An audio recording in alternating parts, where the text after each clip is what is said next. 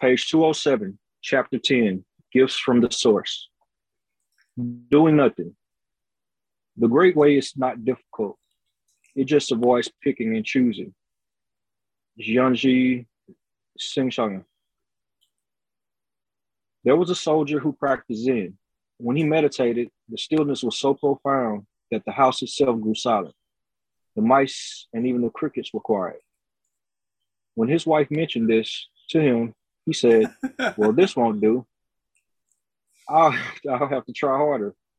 So he gathered his attention and his meditation deepened. The mice began to play happily around him, even jumping on his clothes as he sat, serene and joyful. That's a wonderful story, isn't it? Yeah, it's pretty cool. We often forget the value of allowing the night and day to flow in and out of the house, while on the hillside, the grass grows by itself. In general, we are not lazy enough and struggle too hard. Anyone can achieve things, but really to do nothing requires resolve. To become one with sitting is to become one with walking, with working, with jumping about, with being sad, with falling in love. The world goes its way, spring, summer, autumn, winter, and we are at home. What our integrity leads us to do, then, is what the old Chinese teachers called the things of Buddha: eating, drinking, laughing, feeding the children, weeping, burying the dead. The man whose aorta split open at sea said that when he was recovering after his surgery, he noticed something. The habit body, the opinions and thoughts that I normally carry around, was quiet. Usually, they make a kind of veil or a buffer over things, but they were silent, and that was very nice. When we let drop the veils of our usual preconceptions, we are closer to our lives, sustained without knowing why. When we cannot see how healing or the next step in our lives will appear and no longer know what we can expect, the step we must take just emerges out of nothingness, like the grass. What rises to meet our need comes from a domain deeper than a realm of custom, more ancient, beneath our feet and our awareness, thousand armed beyond our control. To live without veils in modesty and unknowing is to trust to the abyss, as a swimmer trusts to the ocean and gently moves both hands and feet. It is to flow through the days like boys on a raft down the Mississippi. The old Chinese teachers call such activity doing nothing or not doing. This doing nothing is an inner event that can take place in strenuous action or utter stillness. To do nothing is always harder than we imagine.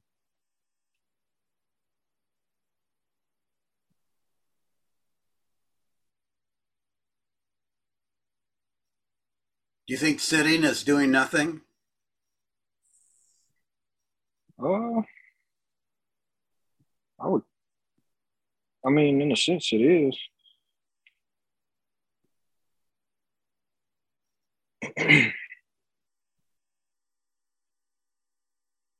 You mean meditating? Well, maybe. I mean, some say that Zazen is not meditation.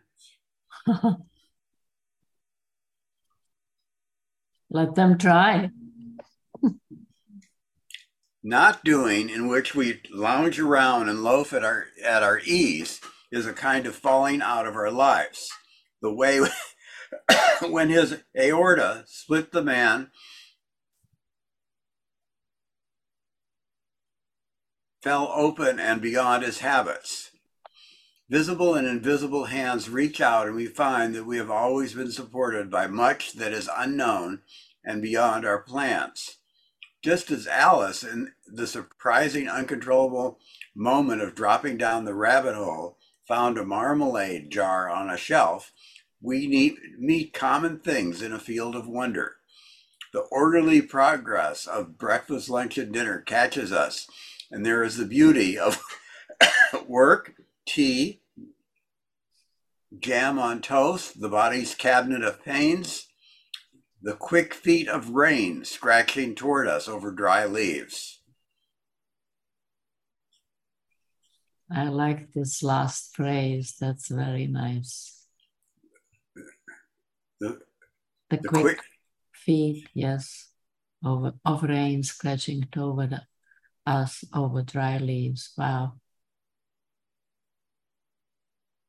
Unlike ordinary laziness, in which we merely avoid something we think we ought to be doing, the laziness is not doing, has a refined and charged quality. By comparison, ordinary laziness is hard work and requires distraction.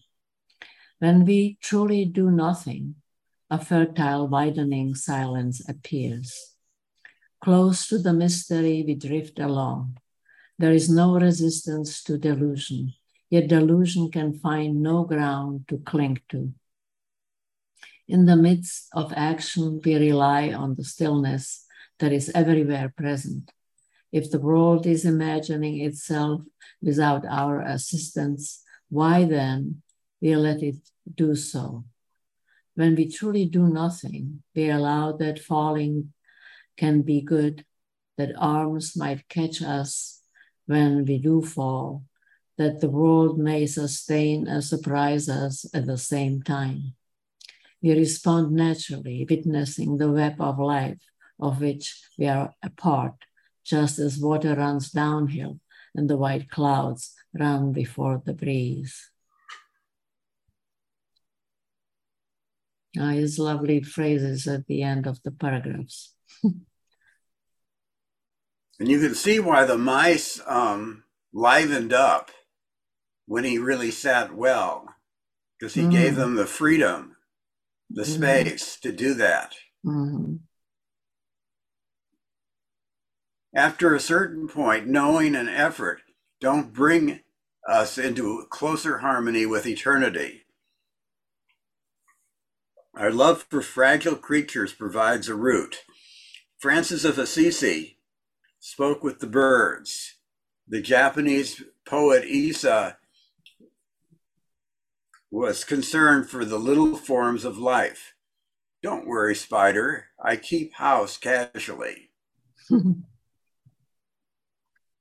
Not doing, having no urgent plans, we dawdle in the intimate while, like a child jumping puddles on the way home from school.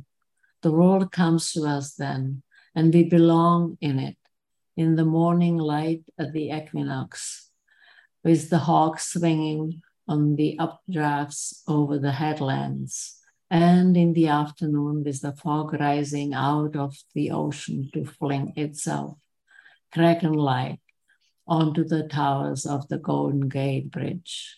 At last, we are at home in this fleeting life.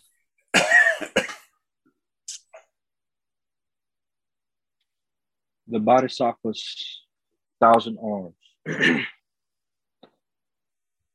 Though you find clear waters ranging to the vast blue skies of autumn, how can that compare with the hazy moon on a spring night? Some people want it pure white, but sweep as you will, you cannot empty the mind. Kizin Jokin. To live in the flow of doing nothing is to connect spirit and soul without surrendering too much to the demands of either. The Buddhist concept of bodhisattva offers an image of spirit and soul coming together, of clarity and love conjoined in an integrity of being. The bodhisattva does not transcend the world, but remains within its turmoil to work for the enlightenment of all. Early in the journey, we often hold an ideal of the inner life that contains a great deal of performance, certainty, and purity. Now, with the integration of the soul, we have grown most interested in the illumination of compassion and in a modest participation in the fate of other living creatures. The great ideal includes as well a joy in our helplessness, in the nakedness that gives so sharp a quality to being human.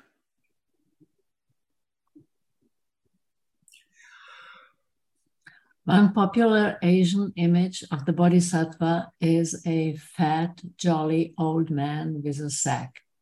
The natural human as a spiritual being. In appearance, he is curiously near to Falstaff, our Western assemblage of appetites whose sack is his belly and who would eat and drink up the world if he could.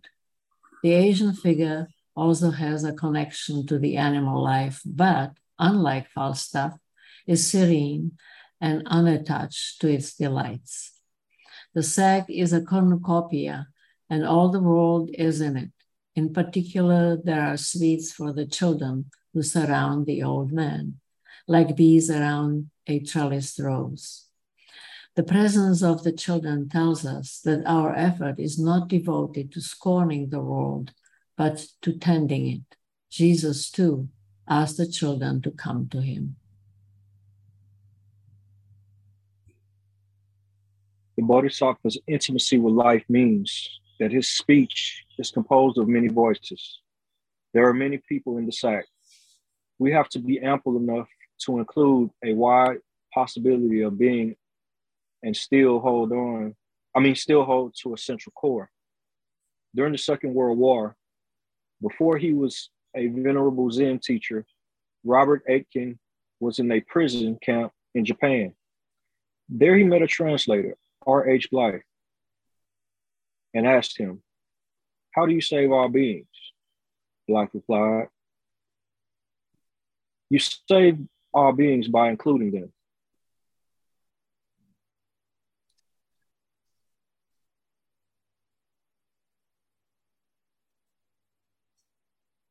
That's nice. That's true.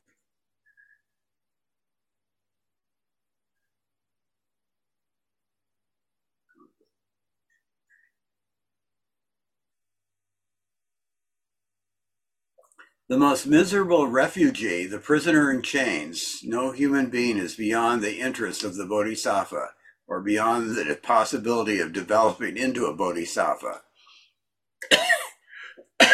Even non-human beings, snakes, wallabies, and Tasmanian devils can be bodhisattvas, touching us to the core and opening our hearts.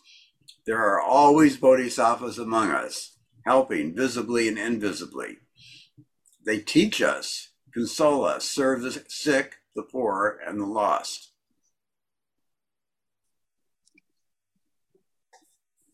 Now the essence of the Bodhisattva's story is this.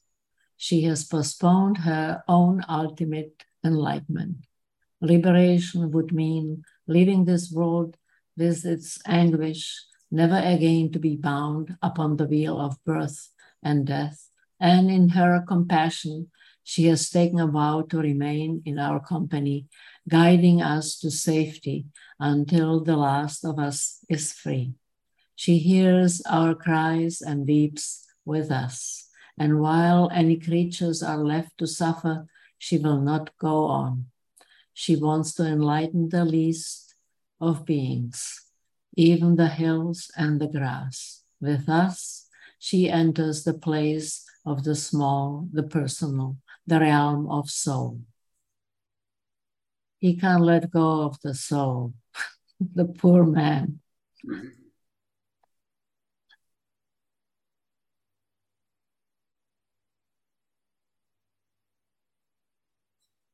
The Bodhisattva's legend includes the timelessness of the inner work, the sense that when we meditate, we connect with eons of past human effort, the slow struggle out of darkness. There's a sense that the journey has taken thousands of lifetimes, and that we have developed with nearly infinite slowness, up from the level of single cell creatures afloat in the primeval soup, up from the mollusk level, up from the first swimming vertebrates. We stand upon so many ancestors. We have had so many mentors, and our mentors have had mentors, and so into the distant past, many lives. As we develop and rise, we see the value of all these conditions of being. We do not use our consciousness as an escapist way to separate ourselves from those who work and suffer, to think of ourselves as superior to the animals and the rivers. If we entered completely the ideal realm, the upward escalation of awareness would take us beyond our world and our tenderness for its struggling beings. But the Bodhisattva refuses the temptation to identify with pure spirit, to be free of the pains of life, of choice, of earning our food by our sweat, of giving birth through travail, of the tremor of the unfulfilled desire, and of the disillusionments of satisfaction. The Bodhisattva recognizes the dark side of spirit.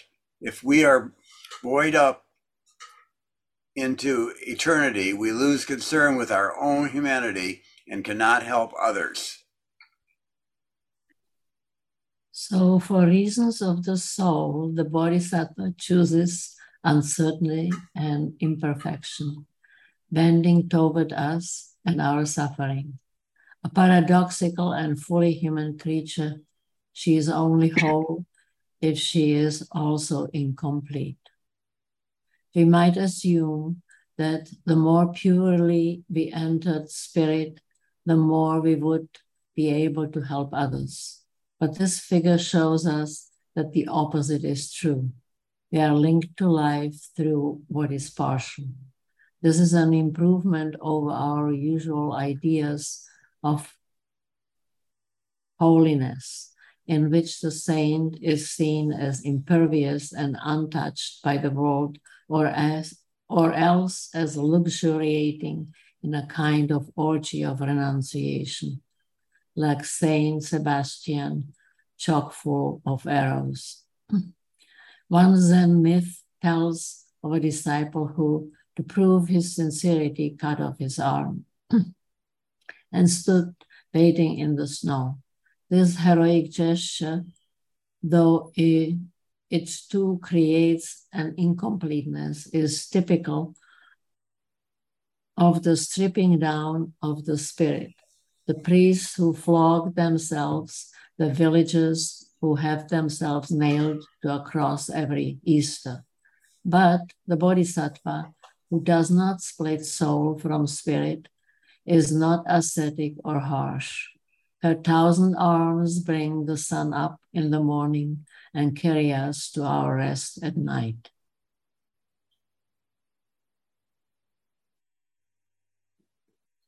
Bodhisattvas can be of service because they have a gap, an opening through which we meet them.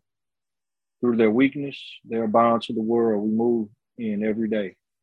With its dreams and broken hopes, its blood, sorrow, and generosity. They show us that our transformations too arise out of the place where things are not whole or satisfactory, the place where we suffer. So I'm interested in what Trouty has to say about this, but there's two versions of bodhisattvas. One is kind of a classical version where they're kind of almost like gods or goddesses. And then there's the bodhisattva more in Zen that seems to be, what we all are in one way or another, or we all try to be. And I think that's the bodhisattva he's talking about. The traditional bodhisattva is kind of like an angel or a god. I saw a lecture at UT about bodhisattvas, and it just blew me away because these were the famous bodhisattvas, and they were so different from how we use the word. Does this make sense to you, Trouty? Yeah, but I wonder whether, well, yeah, I think I know what you're saying about the distinction. Like the bodhisattva, like Avalokiteshvara, um, they See, I don't may think have, that's the bodhisattva he's talking about. He's talking about, to me, the bodhisattva in all of us. right. But you sort of had two categories, right? One that they were like gods, and I just wonder whether that came somehow nailed that way with the translations from the text, and then people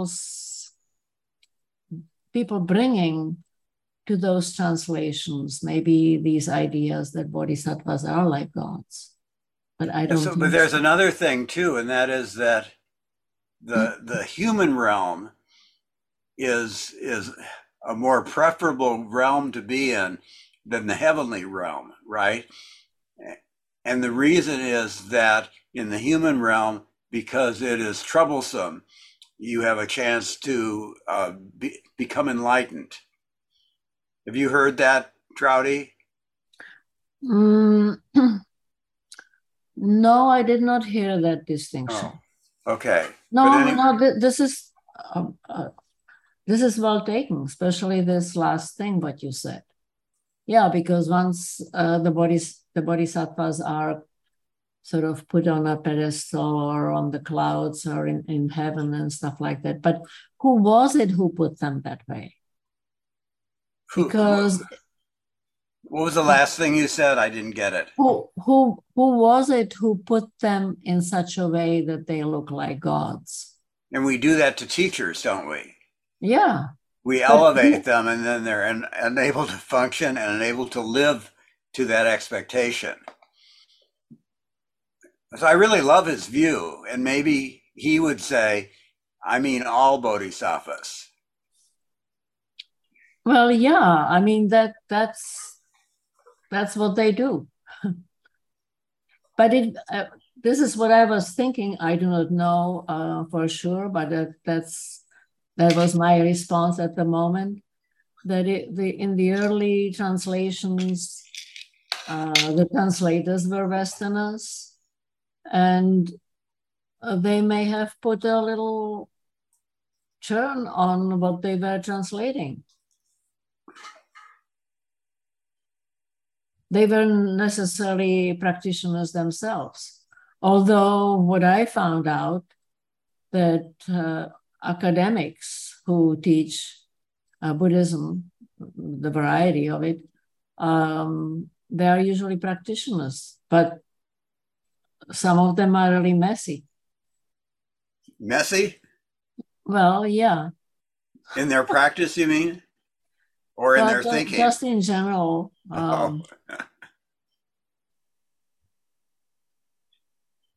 So they bring their own qualities, and it used to be, I do not know whether it's really changed now, but it used to be that people, if they were teaching something that they were practicing, that was not to be allowed to make public, because there was the fear that there will be some indoctrination of the subjects who come to study. You know, many artists are really hesitant to show their work in the old days, at least, to show their work to their students in a similar way, because they didn't want to indoctrinate the student to work like them. Mm-hmm. And I remember one student made some photographs like our photo teacher, and he just blew up at them. for doing so. Yeah, copying them. Yeah.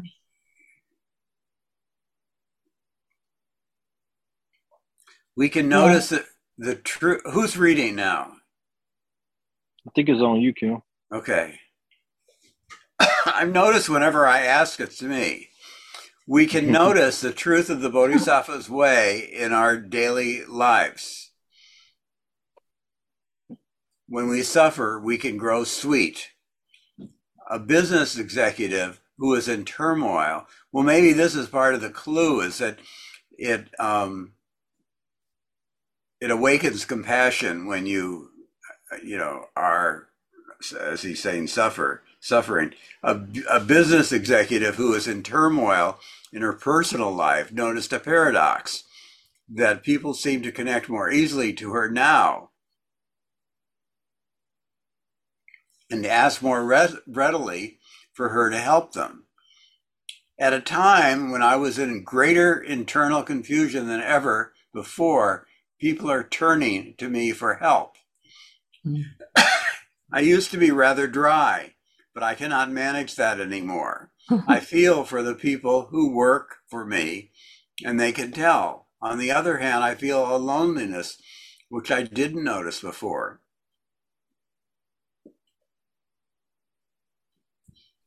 I have more empathy, and I'm also more aware of my own pain, and I know that I have come to terms with it myself.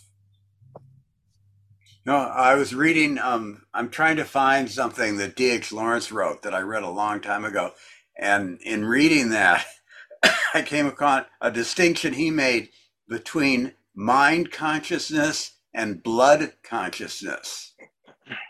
And blood consciousness is, and I'm not sure to what extent he was referring to the heart, but certainly to the body and not to the mind and not to discursive thinking. Right, I like that word. It's a very strong word, isn't it? Blood consciousness as opposed to heart consciousness. Yeah, because the heart consciousness may sound like I can't think of the word now. A little too soft? Yeah. But blood consciousness can be also something rough, because normally we don't see it, right? Kim, did you and Charlie, did y'all hear what William Shatner just put out the other day about his space when he went up in space not too long ago? No, I didn't see that. Who was So he basically, William Shatner, the actor. Oh, I see. Yeah, no. He went into space for like 11 minutes, and he said what was supposed to be a celebration, instead it felt like a funeral because of the void of space. It was I don't know. This kind of brings me to that a little bit. He didn't like the idea of a void? Well, I think it was more like it was different from, what his expectations were. Let me see. Whenever you stop sharing the screen, I'll put it in the chat. Can you share it? Let me see. I'm trying to look for it too. That would be interesting to see.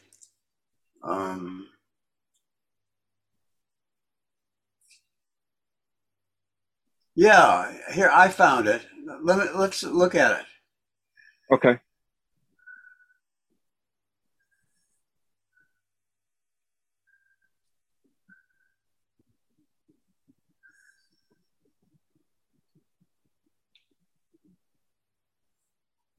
My trip to space filled me with overwhelming sadness. In the exclusive excerpt from William Shatner's new book, Boldly Go, Reflections on a Life of Awe and Wonder, the Star Trek actor reflects on his voyage into space on Jeff Bezos' Blue Origin space shuttle. The 90-year-old Shatner became the oldest living person to travel into space, but as a actor and author details below, he was surprised by his own reaction. Let's see what.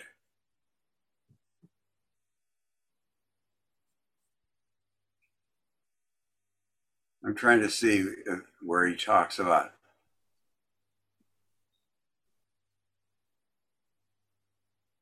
It might be towards the end.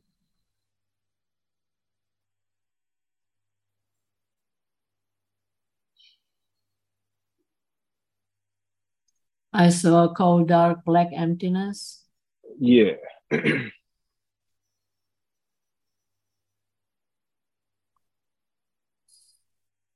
So shall we read it out loud? Sure. Who is reading? I saw cold, dark, black emptiness. Mm-hmm. It was unlike any blackness you can see or feel on earth. It was deep, enveloping, all-encompassing. I turned back toward the light of home. I could see the curvature of the earth, the beige of the desert, the white of the clouds, and the blue of the sky. It was life, nurturing, sustaining life, Mother Earth, Gaia, and I was leaving her. Everything I had thought was wrong. Everything I had expected to see was wrong. I had thought that going into space would be the ultimate catharsis of that connection I had been looking for between all living things. That being up there would be the next beautiful step to understanding the harmony of the universe.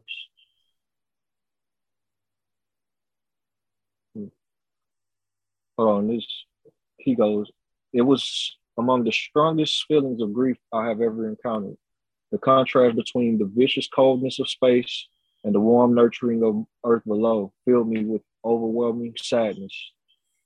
Every day we are confronted with the knowledge of further destruction of earth at our hands, the extinction of animal species, of flora and fauna, things that took 5 billion years to evolve, and suddenly we will never see them again because of the interference of mankind. It filled me with dread. My trip to space was supposed to be a celebration. Instead, it felt like a funeral. Wow. I learned later that I was not alone in this feeling. It is called the overview effect, and it's not uncommon among astronauts. Essentially, when someone travels to space and views Earth from orbit, a sense of the planet's fragility takes hold in an ineffable, instinctive manner. Author Frank White first coined the term in 1987. There are no borders or boundaries on our planet, except those that we create in our minds or through human behaviors. All the ideas and concepts that divide us when we are on the surface begin to fade from orbit and the moon. The result is a shift in worldview and in identity. Wow.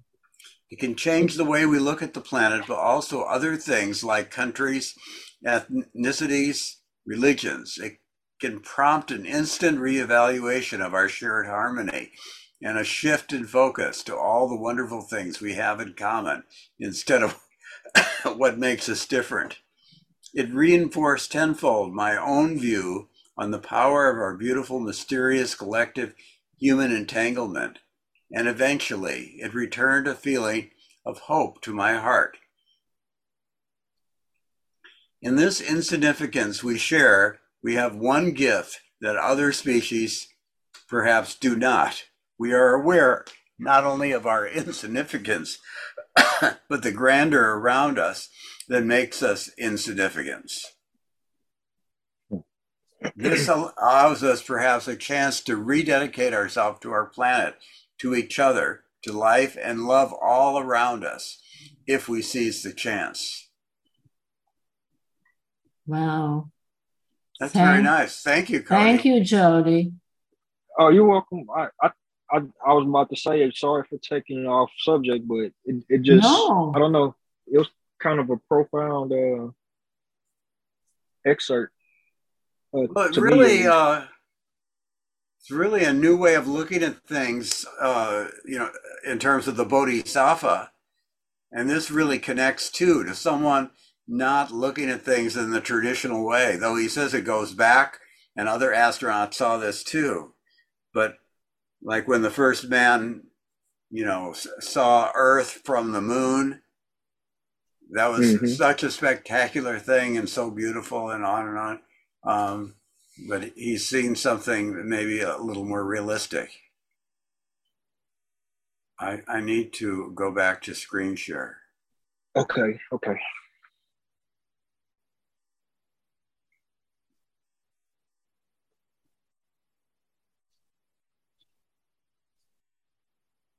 I'm sorry.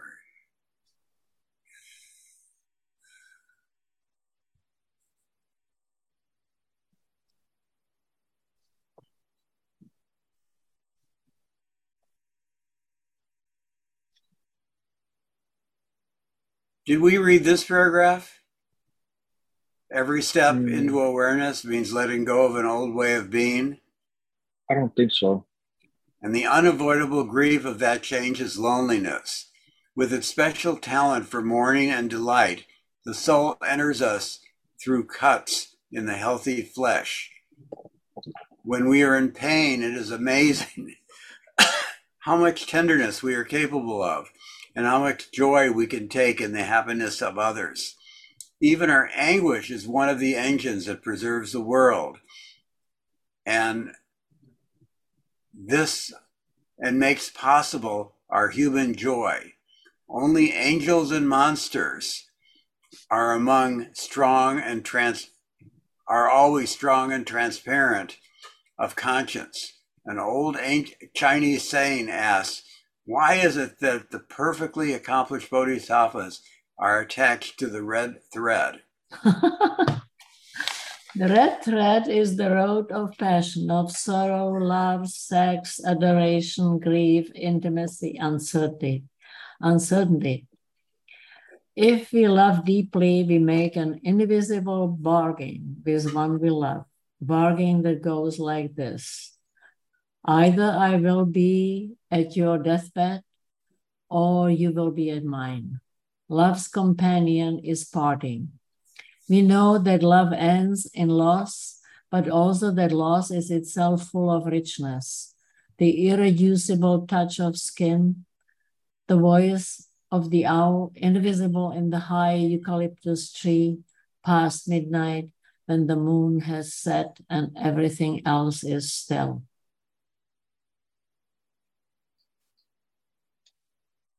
There are paintings of hell realms in which the Bodhisattva appears in the fire with horns and a red face. From one point of view, she is in her hell to save even the demons. From another point of view, even hell is beautiful to the one whose heart is at rest. If we are incomplete, there's no room to learn. That's a great sentence. It is.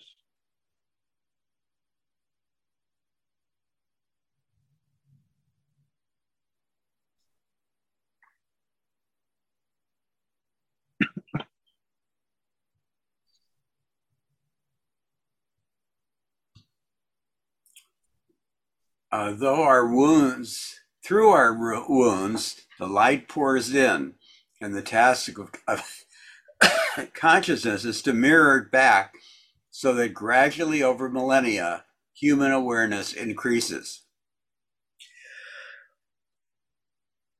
Each of us does a small part of this grand work, mapping the course of the internal road in our time.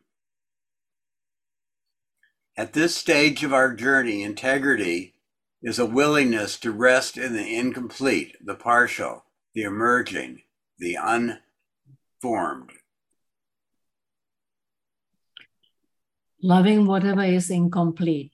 Soul and spirit, like other opposites, tend to express their own separate natures. At first, in our journey, for the sake of clarity, we have to recognize and even encourage this division. At that time, we are like Psyche sorting the seeds. As we go on, though, there is something suspect about such opposition. For as well as a fissile, how do you pronounce this? Anybody? Oh, a fissile? Is it a fissile? Fissile. Fissile? I actually do not know what it is. Fissile pressure. So well, it's fissile. It's fissile? I think it's a crack. I see. I don't know, something coming out of something else. Fissure? It's fissile. It's an atom of an atom or element able to undergo nuclear fission. Oh. Wow. Thank you. You're welcome. For as well as a fissile pressure, soul and spirit have a natural companionship, a predilection for conversation, a shared delight in the unfolding moment.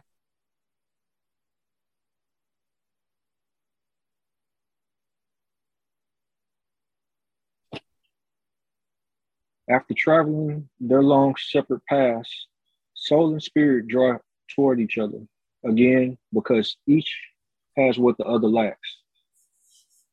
They seem now to want to mingle, and when they do, the experience is deeply ecstatic. Illuminating each other, they are beautiful but difficult lovers. Secretly, spirit wants embodiment, wants to sink down and be mortal, to bleed, to struggle with high blood pressure and menstrual cramps and cold toes. Without these pains, spirit is ghost-like, vague, adrift, without links to the earth. And the soul, which knows more than it needs to about the fragility of the body, secretly loves weightlessness. The voice of the soprano rising like the lark vertically above the tussocks at dawn. We need both realms. We are at once vast and tiny, intensely personal and at peace. Honoring what is incomplete, we must love our lives in their details. The puzzling marriage and the child who likes to read, the smell of melting asphalt in the summer, the wistful pleasure in the autumn mist that gives its nobility to the procession of car.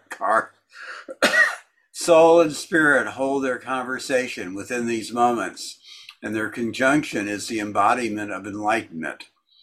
By holding soul and spirit together, we rescue love for the spiritual world. And allow earth to be enlivened by heaven. The ingredient of soul in the compound permits the outpouring of compassion. Heaven, in turn, is given weight and zest and the terrifying beauty of morality. When the two interpenetrate, then there is a harmonious state of affairs. The child plays, the summer afternoon goes on. In the I Ching, it is not a good condition when heaven is above earth. Each realm recedes from the other into its own pure nature, and less becomes possible. The spirit flies up and the soul plunges. Then we have to wait and worry out the time until it changes. This is the hexagram of standstill, in which there is no intermingling. On the other hand, when earth is above heaven, we find the situation of peace. The heavy earth sinks and heaven rises through it. They interpenetrate and inform each other. Nothing is perfect or pure, but all things are right. A woman had her bathroom remodeled by a Japanese trained carpenter. It was slow, precise work, requiring bent wood and odd angles. And each detail was perfect, it seemed. But when he had finished, he took her into the room and asked her to bend down and look into a dark corner. He had left a flaw in the skirting board, a slight and deliberate error. This is an ancient idea. It stops the gods from being envious and acknowledges that in our human realm, imperfection allows life to flow in, making a path for happiness and human uses. In such a gap, uncertainty becomes a surprise, a wonder. We are ready to fall into it, as if into its happiness. Into happiness itself. I like this. Yeah, I do too. Bye-bye. Thank you. What is Thursday? Our Zen writing. Oh, I see. Cody goes? Yes. Yes. Oh, good. Okay. Bye. Bye-bye. Bye-bye.